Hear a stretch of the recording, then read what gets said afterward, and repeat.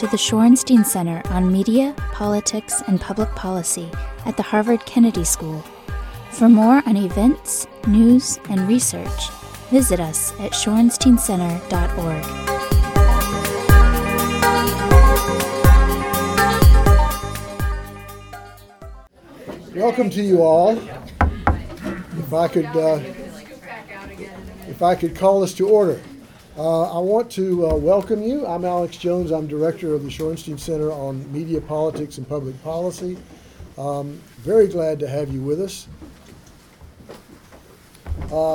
And especially glad to have Dahlia Lithwick. Those of you who are, fans of Slate know that she writes and now does podcasts on the Supreme Court and on the judiciary and on the sort of the legal climate, really, in all kinds of ways. Very interestingly. Dahlia is really quite extraordinary in a couple of ways, in my opinion. She is, as far as I know, the only sort of online journalist who has won a National Magazine Award for print, effectively. That's not something that anybody else has done that I know of. And I think it goes to the quality of her work and the sort of, not only the quality of it in terms of being informed and authoritative, but she also has, a way of putting the legal issues that makes them very compelling and interesting to read. I was looking at one of my favorites was a column about the conservative justices at the Supreme Court and Obamacare, and she was talking about how they believed in the land of the free circa 1804. Now, I will leave it to her to sort of fill in the blanks there. But in any event, Dahlia, we're very glad to have you with us, and the floor is yours. Okay. Well, I want to thank Alex. I want to thank Tim Bailey, who wrangled me here. It requires literally thousands of emails to me to get one response. So he should be given a raise. I'm going to talk. I'm going to try to talk for 10 minutes, as was my mandate, so I can take lots of questions. But I'm going to, in that 10 minutes, try to communicate something that I've noticed about, I think, a very, very tense and increasingly fraught relationship between the Supreme Court and the media, but not just the media. I come to it as an online person. And believe it or not, there's only about 3 of us credentialed as online people at the court. The court, I think, is still hoping this online thing is a passing fad, and we're going to go back to like carrier pigeons and 1804. Yeah, I mean, I think there's a real anxiety in the courts, the way the court thinks about the new media, and I'm going to try to talk about that. But I also will just leave heaps of time for your questions, and then if I don't fully get to flesh out my cause for concern, we can maybe talk about it in the Q&A. But I've been covering the court. This is my 15th year. That still makes me, by about 40 years, the youngest person on the beat. It's a beat that, much like the justices themselves, you're carried out, toes first. Nobody willingly leaves this beat. People stay on it for decades, for good reason. It's a phenomenal beat. I always go out of my way to say it's a phenomenal beat for women. There are no crises or emergencies unless a justice dies or retires. You can plan years in advance, and that's a nice thing if you have little kids at home, as I do. But I think that the court is extremely, and I would say institutionally, uniquely anxious about the press. And it's in a very, very difficult situation with the press because the court has no real meaningful press arm of its own. The court has long taken the posture that everything you need to know about us, you can read in our opinions, in the 4 corners of our opinions. And so there is a press office at the court, but it's full of people who don't, with all due respect, do a whole lot because the justices don't give a lot of speeches. They certainly don't tell you when and where they're speaking. The press office, you can certainly ask for interviews, and occasionally you'll be granted one, but it's not, the justices, quad justices, don't do a lot of reacting with the Supreme Court and interacting with the Supreme Court press. And I think, as is the case in all deeply unhealthy relationships where the two parties both love and need each other and also loathe each other, it just makes for very, very complicated dynamics. And this goes back, by the way, to the founding. This isn't new. John Marshall himself, Chief Justice John Marshall himself, made a point of saying, quote, "The court lacks a legitimate means of ingratiating itself with the people. The court had to initially pay to have opinions printed up so that the American public knew what they were doing. But institutionally, it's mystified. It's quite deliberately mystified. It likes being mystified. And so it relies on the press to both demystify what it does, but also it really hates that we often cover them as people, as political beings. So it's just an extremely anxious relationship. And I think the justices feel, I would say more and more, as though they want to be in this conversation with the American people, and I think the advent of the new media has really ramped up that feeling that they don't like to be talked about, but they also don't really like the American people. And so it's just a very, very complicated thing to say, you know, I want to be in this conversation. I don't want to have everything mediated by way of Adam Liptak and Nina Totenberg, but also if I talk, every time I talk, I get in trouble because I say something intemperate, and I think the justices have become increasingly mistrustful. So I think that I guess what I would just say as an overarching sort of framing idea is that I think the court is uniquely dependent on the press to explain what it does in sort of workmanlike, coherent ways, because most Americans do not read 157-page opinions, and even if they do not understand them. And so the court is very, very dependent on the media to serve as ambassadors, but they really, really don't think we do it very well. And the last thing I would say is I think there's another paradox built into the relationship between the court and the press. And that is, and this is, I would commend to you if you're interested in it, Professor Ronell Anderson-Jones at Utah Law School has written really powerfully about the extent to which the court can praise and celebrate the press in a sort of an abstract way. And this is a very, very press-revering court. And yet individually, Justice Brennan happily would write expansively about press freedom, but like individually, Justice Brennan once punched a reporter. And I think that that's a template for, you know, you can be simultaneously very, very approving of what the press does and very for transparency and very for this branch of government that acts as a watchdog, and also do everything you possibly can to hamper the press in doing its work. And that's what we see truly every day at the court. So just very, very briefly, I think one of the problems the court has is that if there was one story that they would like me to write every day and twice on Friday, it would go like this. An oracular body of non-political, wise people yet again delivered a brilliant opinion today. Because that kind of goes to what they need to do in order to shore up their legitimacy as a branch of government. It can't be reported on as a political branch. Every time you say appointed by Bill Clinton, appointed by Ronald Reagan, a little justice inside loses his wings. They hate the narrative that says they are the sum of their political viewpoints. But our editors love that narrative, and that's every time I write a piece, my editor says, make sure you flag who appointed that person, because it's a good shorthand for the political story they want to tell.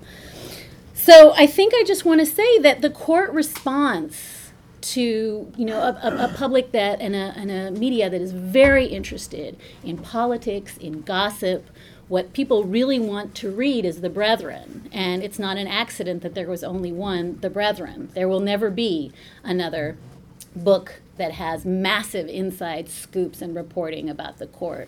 Because right after The Brethren was published, I think the clerks were pretty much told, we will take you out back and like gouge your eyes out if you ever talk to a reporter again. And that's the reason the press doesn't get leaks. There's been in my career one and only one leak, and that was John Roberts switching his vote in the healthcare cases that Jan Crawford was able to report. But nothing is leaked, not Bush v. Gore, not even the outcome some of the healthcare cases. And clerks don't talk, and justices don't talk. And those of us who get interviews with justices will, I think, be quick to say that they say to us what they said to the last person and the person before and the person before that. There are no scoops on this beat. So just briefly, how has the court responded to this sort of feeling of being shamed and, I think, belittled and politicized by the press? I'm allowed to take into oral argument one piece of paper and one pen. I can't bring in a tape recorder. Audio of argument, and we can talk about the audio policy because I think it's a fantastic template for how the court controls the media. But audio is available at 5 o'clock on Fridays, where news goes to die. And so if you want to use the audio for, say, your radio reporter for my podcast, you have to wait until 5 o'clock on Friday and scoop it up off the court's website and hope that people are interested in week-old news. There's obviously no video of the Supreme Court, this despite the fact that every single state in the Union now has experimented, I think, successfully with video. Note-taking has been allowed by the public only since 2002. The transcripts became available immediately only since 2006. So until 2006, if you came out of an oral argument and you were trying to determine whether Justice Kennedy or Justice Stevens said that gobsmacking extraordinary thing, you would hope that Linda Greenhouse heard better than you did, but we were wrong all the time. Justices don't release their interviews, their speeches. You cannot get texts of most of their speeches. Their schedules are not released. They'll sort of pop up in Austria saying something astounding, but you'll never be alerted to it. Decision days, when decisions are handed down at the court, are the most extraordinary circus you will ever see.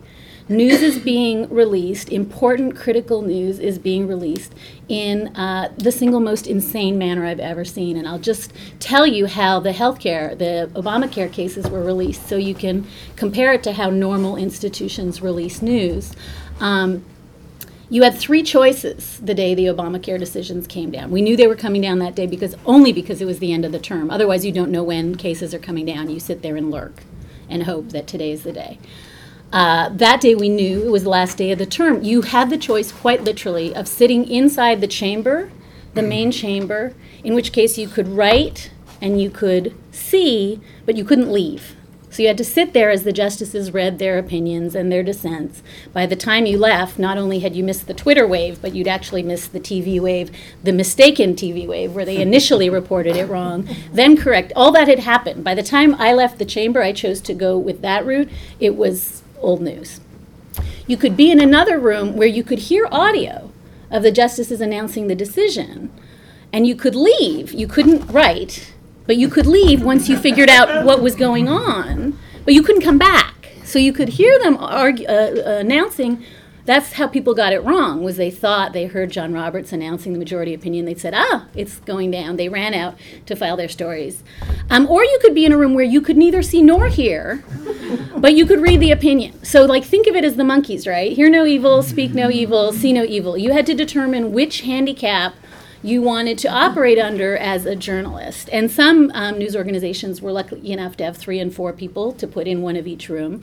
But a lot of the reason people got it wrong is because this is not the way, I don't think, you report huge, massive news. And obviously there's no real reason for this. I mean, the court could make this easier and simpler. They choose to not do so. So I just want to close by saying, because I think this is awfully important. I think that when you hear how the justices talk about the media today, and this really is the one issue on which an otherwise polarized court is absolutely in lockstep. They think we're a bunch of gossips. Justice Thomas has called us a bunch of smart aleck commentators and snot-nosed brats. Justice Scalia has said of the Supreme Court press corps, all they care about is, was that a nice old lady and was that a scuzzy guy? And Justice Ginsburg, quoting Justice Frankfurter, has said, you'd think they could at least get it as accurate as reporters reporting the World Series. So really, universally, they think we get it wrong all the time. And I think that I just want to end by saying, I have seen an enormous and I think worrisome uptick, not just in the court locking its front doors last year, the court cordoning off the entire Marble area so that folks can't protest. But the court refusing to credential SCOTUS blog, which is unofficially the only place you can go to get breaking court news. But in addition to all the sort of systemic ways that I think the court is pushing back on the press, I just want to flag for you that in opinion after opinion, you hear justices talking about the media, particularly the online media, in ways that suggest that we are this terrifying, feral beast that exists only to disrupt privacy and to hurt them. And I could quote from any of Justice Breyer, who's talked a lot about this, Justice Alito, who's incredibly sensitive to this. But I'm just going to quote, and this isn't picking on anyone, Clarence Thomas talking in an internet case about privacy and the internet and the media, and he simply says, quote, "The state of technology today creates at least some probability that signers of any referendum will be subject to threats, harassment, or reprisals once their personal information is disclosed." And then he says, "The advent of the internet enables rapid dissemination of information needed to threaten and harass anyone whose name appears on a referendum." And that's the language that is imported into cases about disclosure of names of donors. That's the language that is imported into some of the cases about free speech and violent video games, is the idea that the internet just exists to make you a target. And there's lots of language from Justice Alito saying within 1 second, if your name is on the web, they will find you, they will know where your kids go to school, they will track your car, and they will come and get you. And I think that you can sort of laugh it off and say, they're old. Although it's not, in fact, the old justices who are most anxious, I think, about the new media. I think that the truth is that they have experienced the media, particularly the new media, as uniquely assaultive, uniquely violative of their privacy. And I think that they have not just lashed back institutionally, but I really fear it's starting to leach into the doctrine, the way they think about free speech and the way they think about reporters. And that's the piece that scares me a lot. And I think I want to just close by saying that it's not an accident, in my view, that the two justices who are most anxious and I think worried about the effect of the media, particularly television and the internet, on privacy, are the justices who had the hardest time at their confirmation hearings. And so I think that Clarence Thomas and Sam Alito, both of whom would probably tell you that their confirmation hearings were the singular most humiliating and shaming experiences of their lives. And Sam Alito, I think, still brags that he crosses the street so he doesn't have to walk on the Senate side. But I think that when you experience, particularly if you come up as a judge and you haven't been subject to intense media scrutiny, I think that when you experience the first brush you have with the media in this deeply, I think, assaultive and privacy invasive context of confirmation hearings, it's probably not an accident that you think that every reporter you credential, every online reporter you give a pass to, is going to be part of this cabal that exists to destroy and humiliate you. So I know that was a lot, but I will end there and then happily take questions about anything that I said. Well, I'm going to ask the first couple and then we'll open it up if I may. First question is, do the justices drink the Kool-Aid as soon as they arrive? I mean, this seems to be a cultural thing that you would think would be evolving with new justices, but my sense is that you're saying that they all basically adopt the paranoia of their predecessors immediately. Well, I think that it depends on which Kool-Aid. The most interesting Kool-Aid to me is the no cameras in the courtroom Kool-Aid. So if I were to parse what you're saying, I would say, both Sotomayor and Kagan were expressly asked at their confirmation hearings, is there any reason not to have televisions in there? This is insane. This is a branch of government. Can we have TV cameras in there? And both of them seemed very, very open to it. And in fact, Kagan gave a very, very eloquent speech saying, having been Solicitor General and seen that this is a teachable moment, it's so important for people to be in there and watching it within a year. Boom. No cameras. So that flip happens. How do they explain to themselves that they're complaining about the way this stuff is reported, and then they make it so very, very difficult to report accurately.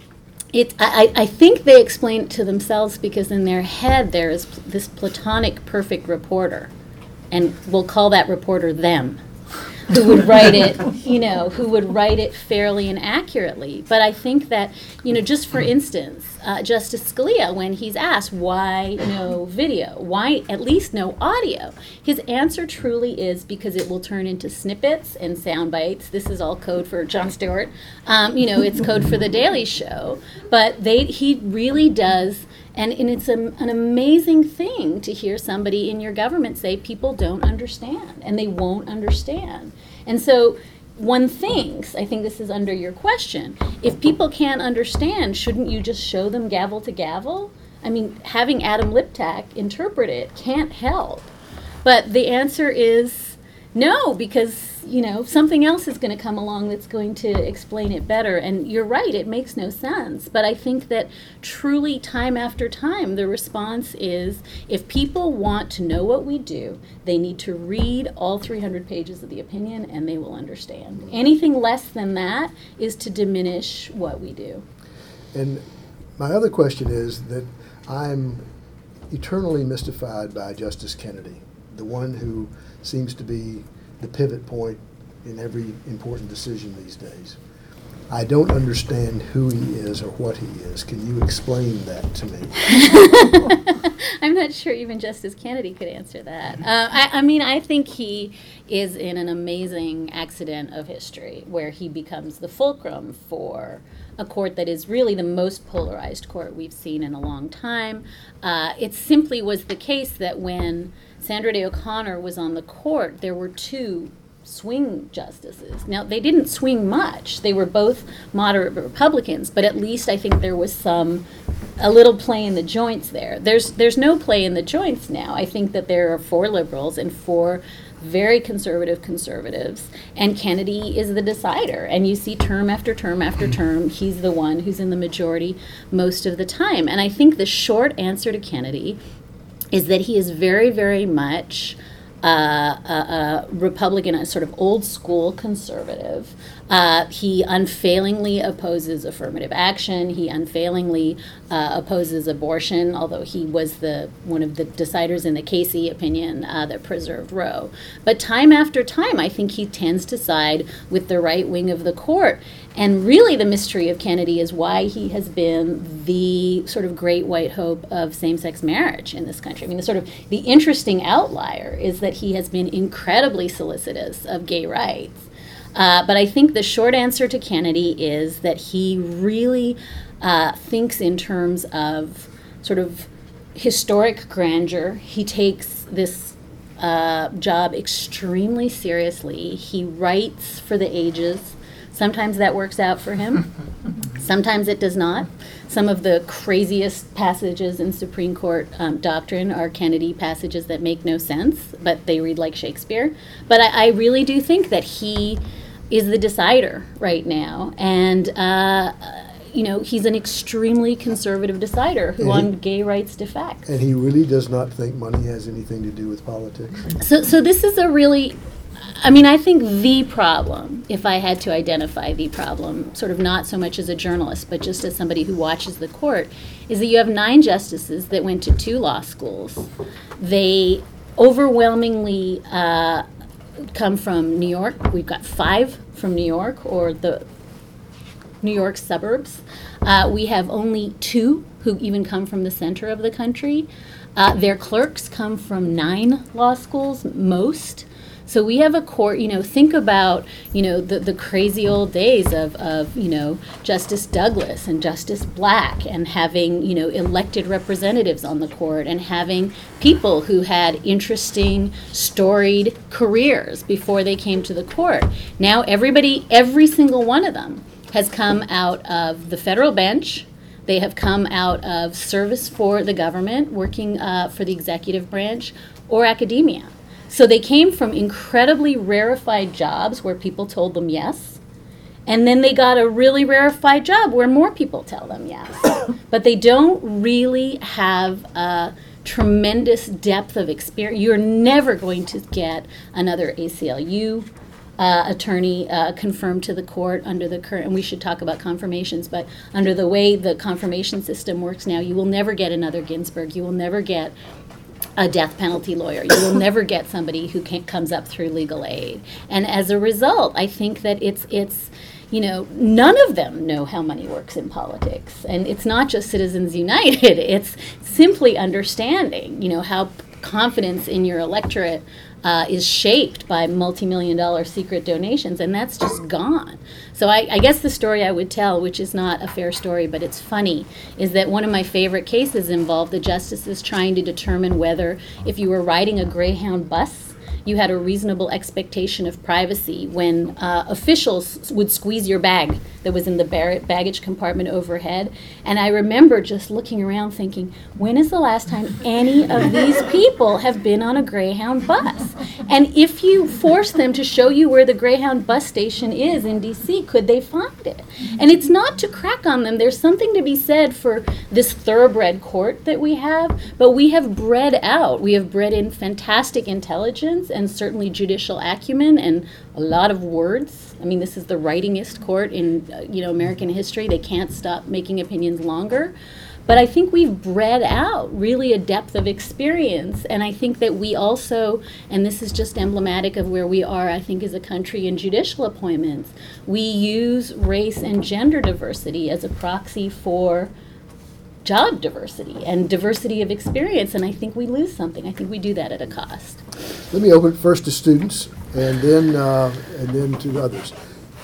Hi, I'm Natalie Brand. I'm a mid-career student, and my background is in journalism. My question, I know the issue of cameras in the courtroom has made headlines, but are there any other efforts or movements among the Supreme Court press corps to try to address some of the concerns in lack of access? I mean, yes, but I think the court has a mandate that is unequivocal. They determine all of these policies themselves. And cameras in the court is this one interesting place where, Arlen Specter for years would have a bill that they were going to force cameras into the Supreme Courts, whether the justices liked it or not. It actually raises huge separation of powers questions, and I don't know that, they literally said we are going to shut the lights and starve you out unless you allow cameras in there. But there's just no leverage. And so I think you will get, this is my favorite story. Again, it's not as good as the Greyhound bus story, but, there was a time when Linda Greenhouse of the New York Times famously went to Chief Justice Rehnquist and said, listen, on these hand-down days at the end of June, where you hand down 3 and 4 opinions in one day, and they're all 120 pages, and we are trying to absorb them and get them into some manageable form for the papers. And this was back in the day when you just had to do that for 5 o'clock, not for Twitter. And she said, couldn't you just space out decisions and hand them down, sort of some on Monday, some on Tuesday, some on Wednesday, so that we can get our heads around them and get them right? And his response quite literally was, you can just decide to just only report on one on Monday. And then wait till Tuesday and report on Tuesday as though that came down on Tuesday, which is right. You're laughing because you're journalists. When you tell this story to judges, they're all like, yeah, you could just do that. Why don't you just do that? So I think that this just utter lack of awareness that there are imperatives that go, and horrible, awful imperatives that rhyme with Twitter, that go with covering the court today. When the Supreme Court handed down the ACA cases, the website crashed. And so 5 million people went to SCOTUS blog. Now, if the Supreme Court can't keep its website, people were refresh, right? This is a big deal. So I just think the court really doesn't think that these tensions or these sort of urgent imperatives are their problem. And I think that when you say to them, there's a cost when we get it wrong, they say that cost is on you, not on the court. So I think that's the problem. Yes. Hi, I'm Lulu Federal. I report costs in China too. I'm so curious about how do you think of the pressure, do you think the judges in the Supreme Court will be influenced by the pressure of the press? And how do you think of the pressure? And do you think we should reduce the pressure? And our media should make a better use of the pressure? Thank you. So it's a real question. The justices would tell you that there's no pressure on them and they don't care what reporters say. At the same time, for many years, there was something in the United States known as the greenhouse effect, and not the one that has to do with carbon emissions, but the one that has to do with Linda at the New York Times. And there was a widely held belief that Linda Greenhouse, who was the Pulitzer, prize-winning New York Times reporter, would write a piece and the justices would scurry to please her and conform their decisions to her views. And people, I think, genuinely believed, probably on both sides of the aisle, that there was a little bit of that going on. I don't think that the press has any kind of that direct influence on the court. And in fact, several of the justices brag about never reading any press, and they don't care what the media says. And in fact, Chief Justice Roberts recently said he doesn't even read the law reviews anymore. That they just have completely immunized themselves from that kind of pressure. Now, that said, I think that the court, as is evidenced by, the ACA decision and other decisions, is obviously subject to some pressure to not be insane, Citizens United notwithstanding. But I think there is some sense of, you can't get too far outside the bounds of what the American public will tolerate. But I don't think that correlates directly to what they read on any given day in the press. I think there are certainly cases, and I think probably the Chief Justice's vote in the health care decision to uphold Obamacare, and clearly he switched his vote, had something to do with a sense of the American people can't tolerate this level of court hands-on, upending the president's signature legislation. But I don't think there's any kind of sort of one-to-one correlation between any one reporter or any one publication and the way the justices do business. And I would go so far as to say that I think the court is now so polarized that the justices will happily say, the liberal justices will happily say, I only read the New York Times. The conservative justices happily, Clarence Thomas said the best day of his career was when he canceled his subscription to the Washington Post. So they quite proudly say that they completely filter what they read, and I think that's probably a bigger problem than pressure. Yes. I guess, do you feel like that the polarization of the court, does that come from themselves in feeling on one side? Do you feel like it comes from the polarized political structure of the United States? And you're mentioning confirmations and how that plays into it. But do you feel like it just comes from that? Is there something else that's causing such a polarized court, and something that we could change to actually get some less political decisions and more actual legal decisions? I simply think the court reflects a polarized country, and that you can't have, a Congress that is this polarized and an electorate that is this polarized and not have a court that's this polarized. I do think that, until Sandra Day O'Connor was the first confirmation hearing that was televised. For most of Supreme Court history, confirmation hearings were 2 days and you didn't show up to your hearing. I think Brandeis was the first one. Frankfurter was the first justice who showed up, only because it was becoming clear his confirmation was in trouble if he didn't show up. But justices didn't even go, and it was done in a couple of hours, and they looked at your papers. And I think, having sat through confirmation hearings, I wish with a flask, because they're so awful. They are so degraded and cartoonish.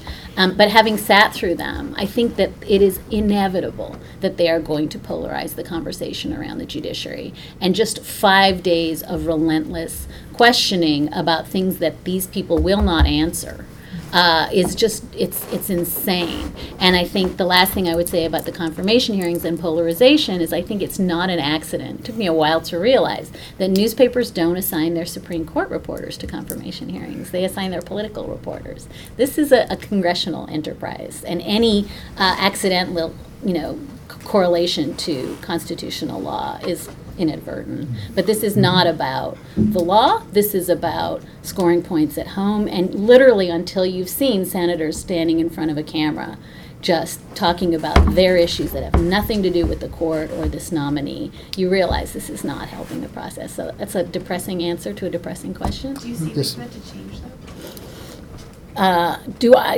I think that, I mean, changing polarization on the Hill, I think it's probably outside my pay grade to fix it, but I do actually think in a strange way that, and maybe this is an answer to the audio question, I think that what the court fails to realize, and this is what they were doing for years, starting with Bush v. Gore, the court would release same-day audio only in big important cases. So you may remember sitting in your car at 11:30 listening to Bush v. Gore, the Michigan affirmative action cases, Heller, the guns case, and thinking, hey, this is cool. I wish I could hear this every day.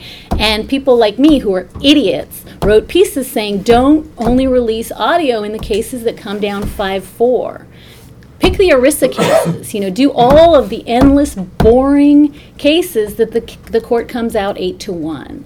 And so the court made exactly the wrong choice when it did same-day audio. It did all of the abortion and affirmative action and gay rights cases. And that's, I think, why when they decided to go to the Fridays after 5 p.m. release, it was to reduce that. But I do think that one way to show that 99% of what the court does is not purely ideological, it's not Citizens United, it's not Heller, the guns case, would be to show people how boring it is. But that message seems not to get across. Yes, sir. Jeffrey Toobin had a great article in the New Yorker this week about the president's efforts to remake the federal judiciary at the lower levels. So on one hand, you have sort of a more liberal circuit court system, and you have probably a conservative Supreme Court that's not going to change its compositions too much in the next 10 years or 15 years. Do you see a court that has quite the appetite for judicial adventurism stepping in more to the circuit court decisions and overturning them, playing a greater role as the ideologies move a little bit further apart in the next decade? So there were so many things that were interesting in that article. I think the idea of the court reaching out and taking issues that are not fully prepared for the court. Again, Citizens United is a great example of that. That was argued and briefed as a much narrower case. So was the healthcare cases. So I think there's no question that this court is willing to reach out and take cases that are not completely squarely before it. I also think that circuit court judges have started writing these dissents that are basically, dear court, please take this. This is unprecedented, right? You have to now look at circuit court dissents to see judges there saying, use this as a vehicle to move this issue along faster. So there's no question that the court is doing that. Just one other quick thing on the Toobin article. I would be remiss if we didn't talk about Ruth Bader Ginsburg for a minute, because this is a media phenomenon that I fail entirely to grasp what has happened. And Toobin asks President Obama, it's so interesting. Ruth Bader Ginsburg is marching around telling people you would never put up another Ruth Bader Ginsburg, and I'm not retiring because even if you did put one up, you wouldn't get her confirmed. And the president basically is like, I'm terrified of Ruth. If she says she's staying, I'm not telling her what to do.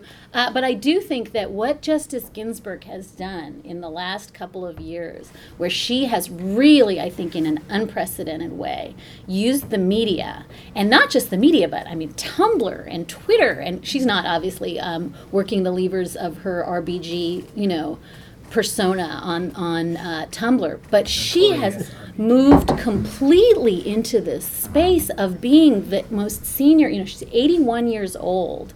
She weighs 60 pounds, and yet she is this force. And she's not talking only to Adam Liptak, right? She is talking. I think that reporters who amble by looking for the bathroom get buttonholed for interviews now.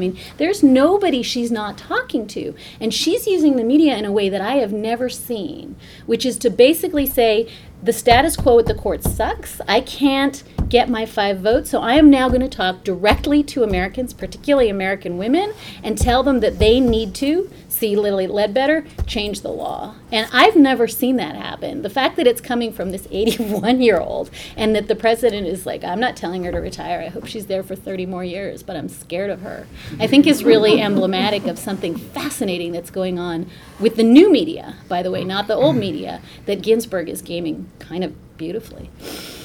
I have a question about your role as a journalist for a publication like Slate compared to the New York Times or Washington Post, where I guess your role isn't to break news on the Supreme Court so much as it is to analyze it, and you kind of can take the longer view.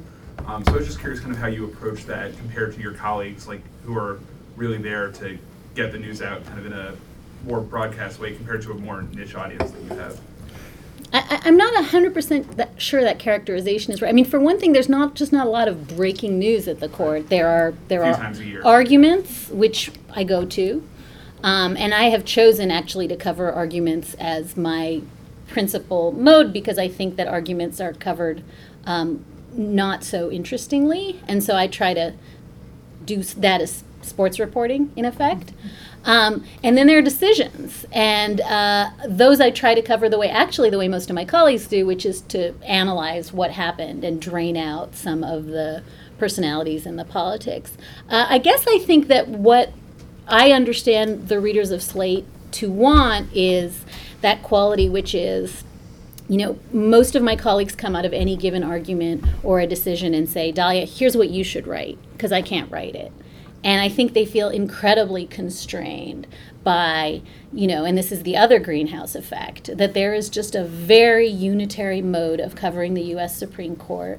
And, with huge credit to Linda, but I think she invented a mode of covering the court that everybody has rushed to replicate. And I think as a consequence, the bandwidth is just not there the way it is for other beats. It's a pretty narrow bandwidth. And I have tried as hard as I could to work outside that bandwidth. So I don't think it's that it's more sort of long range or that it's more, it's certainly more colloquial. It certainly tries to say to people, this is urgently important and I want you to read this even though, it seems boring. But I think that I wouldn't say there's only one task. I would just say that the nice thing about being online is that I really feel that I can reach those people who may not be reading A1 when decisions come down. The other thing that I'm trying really hard to do with lesser and greater degrees of success, and it's one of the reasons we just launched the podcast, is to try to talk to people who don't think the court is comprehensible, who think that this is effectively science reporting, and to try to say to them, if you graduated high school, you know enough about the court to engage with it. And so that's kind of what the project is. Let me open it up to others as well. Yes, sir. I wonder, do you see anything in the decisions the court has made with respect to the press, freedom of the press, confidentiality, any of the lingering antagonism or love-hate relationship that you talked about? There haven't been an enormous number of press decisions in the last, in the modern era. And that's kind of why I'm citing internet cases. I mean, I thought the one that I flag as the one that's a benchmark for me is when the Prop 8 trial in California, so that was the same-sex marriage case, was being litigated in the district court. The Ninth Circuit had a project that they were going to let this be televised. And the district court signed off on it, the circuit court signed off, Chief Judge Alex Kaczynski of the Ninth Circuit signed off. It was all ready to be televised, and the U.S. Supreme Court in a per curiam order pulled the plug. And it is an order that actually tracks some of the language in Citizens United, in Clarence Thomas's dissent in Citizens United, that is about all this anxiety that I was trying to describe to you about. It's dangerous and witnesses are going to be harassed and threatened. There's literally language in that per curiam order when the court says we're not going to film this that says let's pick something that's less controversial to film first. We don't want to do it about this. So I think that's probably the example that I would use of the court thinking that, oh my God, if we allowed this thing to go forward, even though everybody at every stage was okay with it, then horrible, horrible outcomes are going to happen to justice, not just to these witnesses. And so I think that's probably the most recent example where I think the court is looking at the press as sort of deeply threatening and violative of the judicial process. And I couldn't understand, other than, as I said, some of this language that says, once TV cameras are in there, the whole thing goes cattywampus, see Judge Ito. And I think that's, the last now this court, I should say, because I haven't said it, is the most speech protective court we've seen in decades, right? So if you want to make crush videos or violent video games or protest funerals as, an anti-homosexual advocate, this is an incredibly speech protective court. But it's not, at least in recent decades, an incredibly press protective court. What about on the shield law? Is there any insight into that? This court isn't. Those laws have not made. Those cases are getting stuck in the appeals courts now. The court has declined to take some of the post war on terror cases, so we don't know where they think about that. But I think that, and I also think I should say this also. I think that the most interesting underreported decision last term was the cell phones case, was Jones, where the court for the first time, A, showed that it had a real command of modern technology, and B, in a Clarion 9-0 decision, explained that it understood that cell phones are not the same as like the one that you die. They really understood it, and the court has failed to understand technology for a long time. And I think there's a valence around that case of understanding privacy and understanding that had nothing to do with cell phones and that had everything to do with NSA surveillance. I think that case may be the harbinger of this is where the court is maybe thinking about some of those cases, but that's the best evidence we have so far that the court is trying to wrap its head around surveillance and privacy. And I think Justice Sotomayor, who wrote a concurrence in the case that had to do with putting GPSs without a warrant on a car, tried to flag for the court. We need to think about this stuff. We can't pretend that just because we drive, 1802 car, 1805, is that what I said? That this isn't an issue. So I actually think watch for Sotomayor to be, I think, the one who is thinking hardest about those issues. Yeah, so just to be provocative, isn't part of the reason why the court is so threatened by the media is that the media exposes the court for what it actually is, right? Which is more often than not, or at least often enough, a legislature of 9 people. There's sort of literature on this going back decades. Even before in the 80s and 90s, there was this big fight between political scientists and law professors, right? The political scientists suggested that the Supreme Court would, if it ever came to it, that they would overturn a presidential election, right? And I think that you've seen in the legal academy since Bush v. Gore sort of a shift more towards the grim assessment that this isn't really unrealistic, that this really has become more of a polarized court, and that precedent actually, that often is not the justices' ideological positions don't predict their often predict as well or better as their past precedents.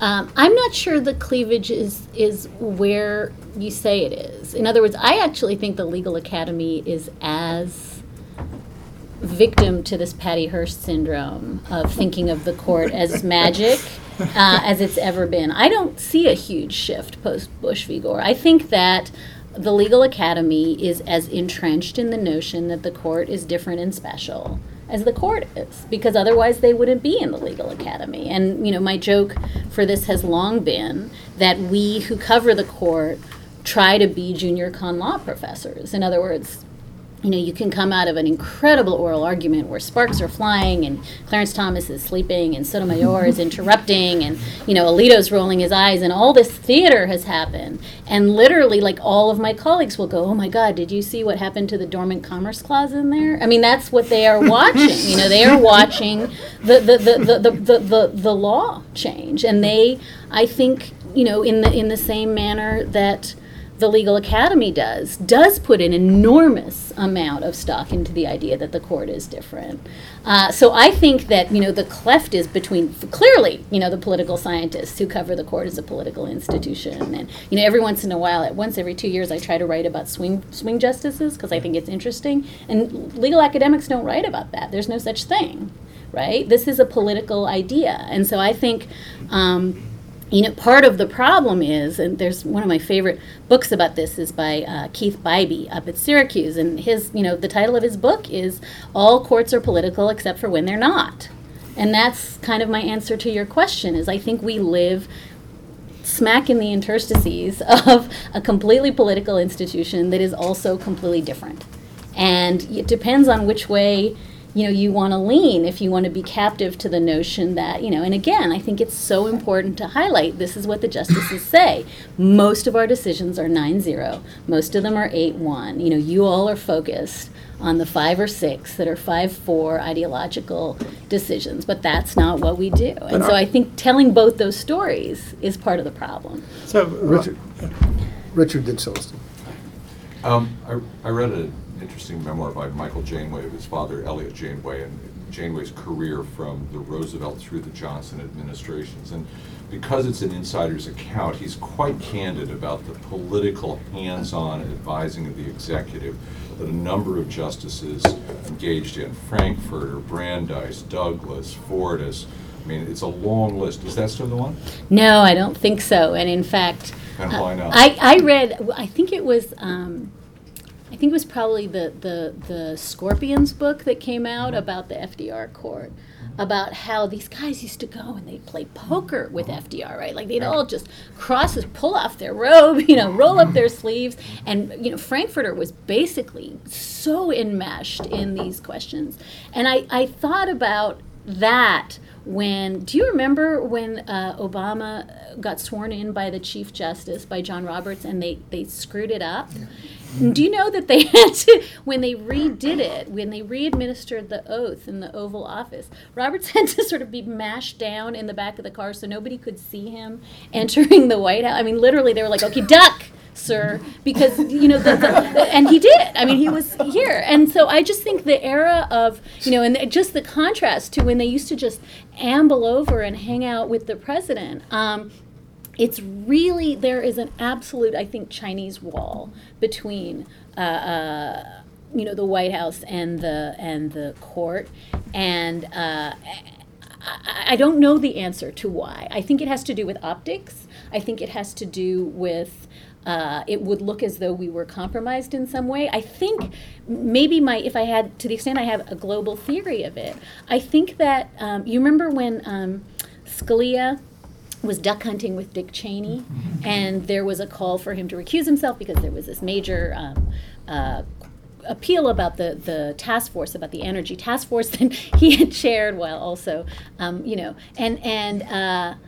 it was so interesting because I think the single most illuminating piece of Supreme Court writing comes from Justice Scalia in that case, where he writes, like, je recuse. I'm not stepping down from this case, despite all the calls to do it. And strangely, he sort of harkens back to that era. He basically says, I'm a Supreme Court justice. He's a vice president. Who else am I supposed to pal around with? What am I talk to the cafeteria workers? And it's just a really interesting, because it's sort of a slideshow of that life, even though that life is for all intents and purposes over. And so I loved that because I thought it was so honest, that these are my friends, these are my people.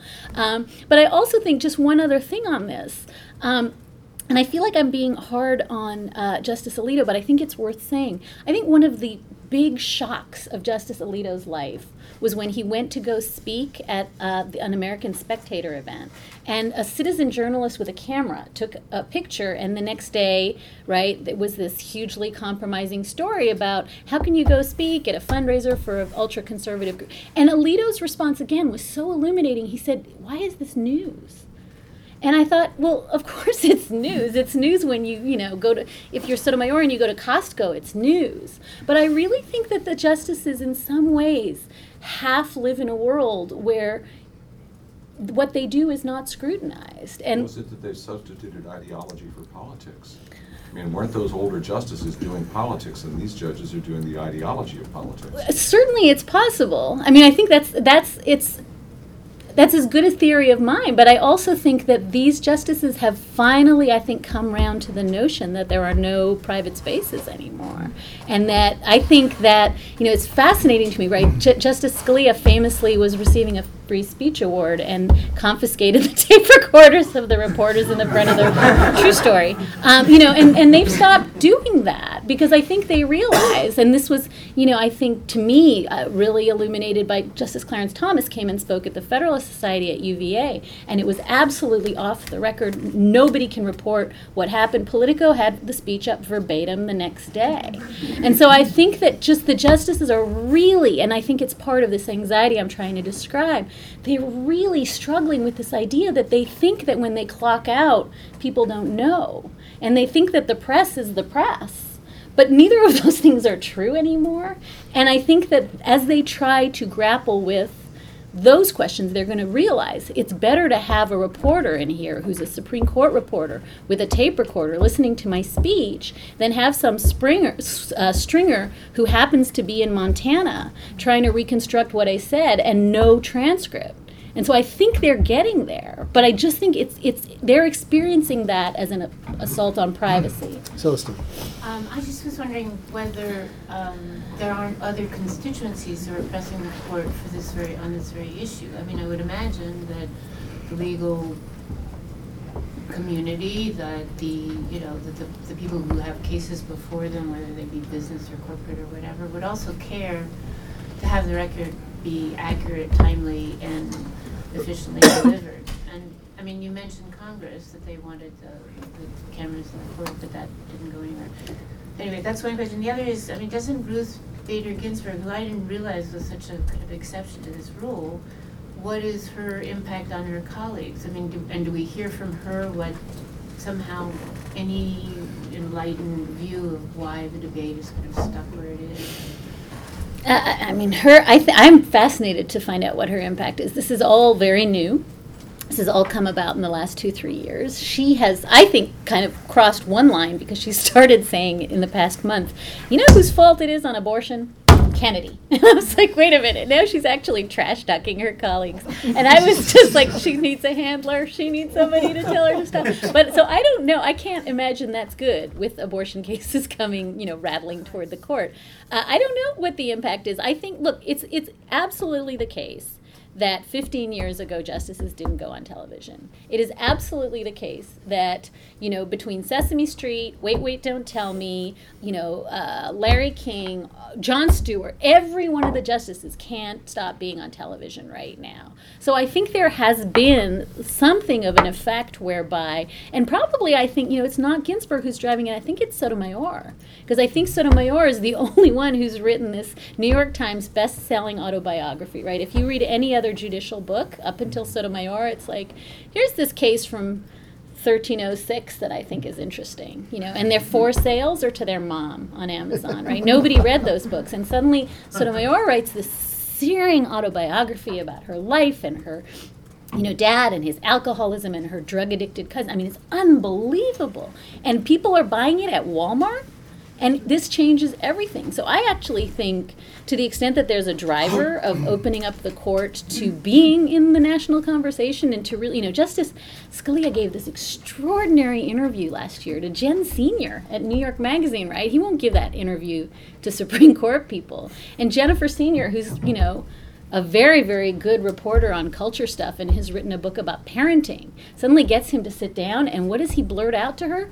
You don't believe in the devil? What? You don't, that's the conversation. It's extraordinary. So I think that part of what is happening is they're reaching past us, the reporters who cover the beat, and they're going and talking to Jon Stewart, and they're going and talking to people at New York Magazine. I think that's also something that is really new and interesting. I don't know where that leads us. I know that most Supreme Court reporters are super upset that Scalia told Jen Senior about the devil and not us. Got time for one more. Well, let me ask you, what do you think is going to happen about Justice Ginsburg and about the future of the court? In a minute? In a minute. Justice Ginsburg is not going to leave. If she was going to be pushed off the court, it would have happened last term. So she's in it now. I think that we have 4 justices who are either 80 or about to turn 80. So we have a rapidly aging court. And I think it's going to entirely depend on who is the president and who steps down, and whether this Senate, the new sort of Senate nuclear option will be extended to the court. So there's, I think, a lot of moving parts. I guess if I had to predict one thing confidently, it's that when Justice Anthony Kennedy steps down, Armageddon. I don't know how, you replace the swing voter on a court. I think it's going to be horrifically ugly. But beyond that, we are going to have a lot of vacancies in the next few years. And you should all read about the court because it's really interesting. Dahlia, thank you. This is really Thank you.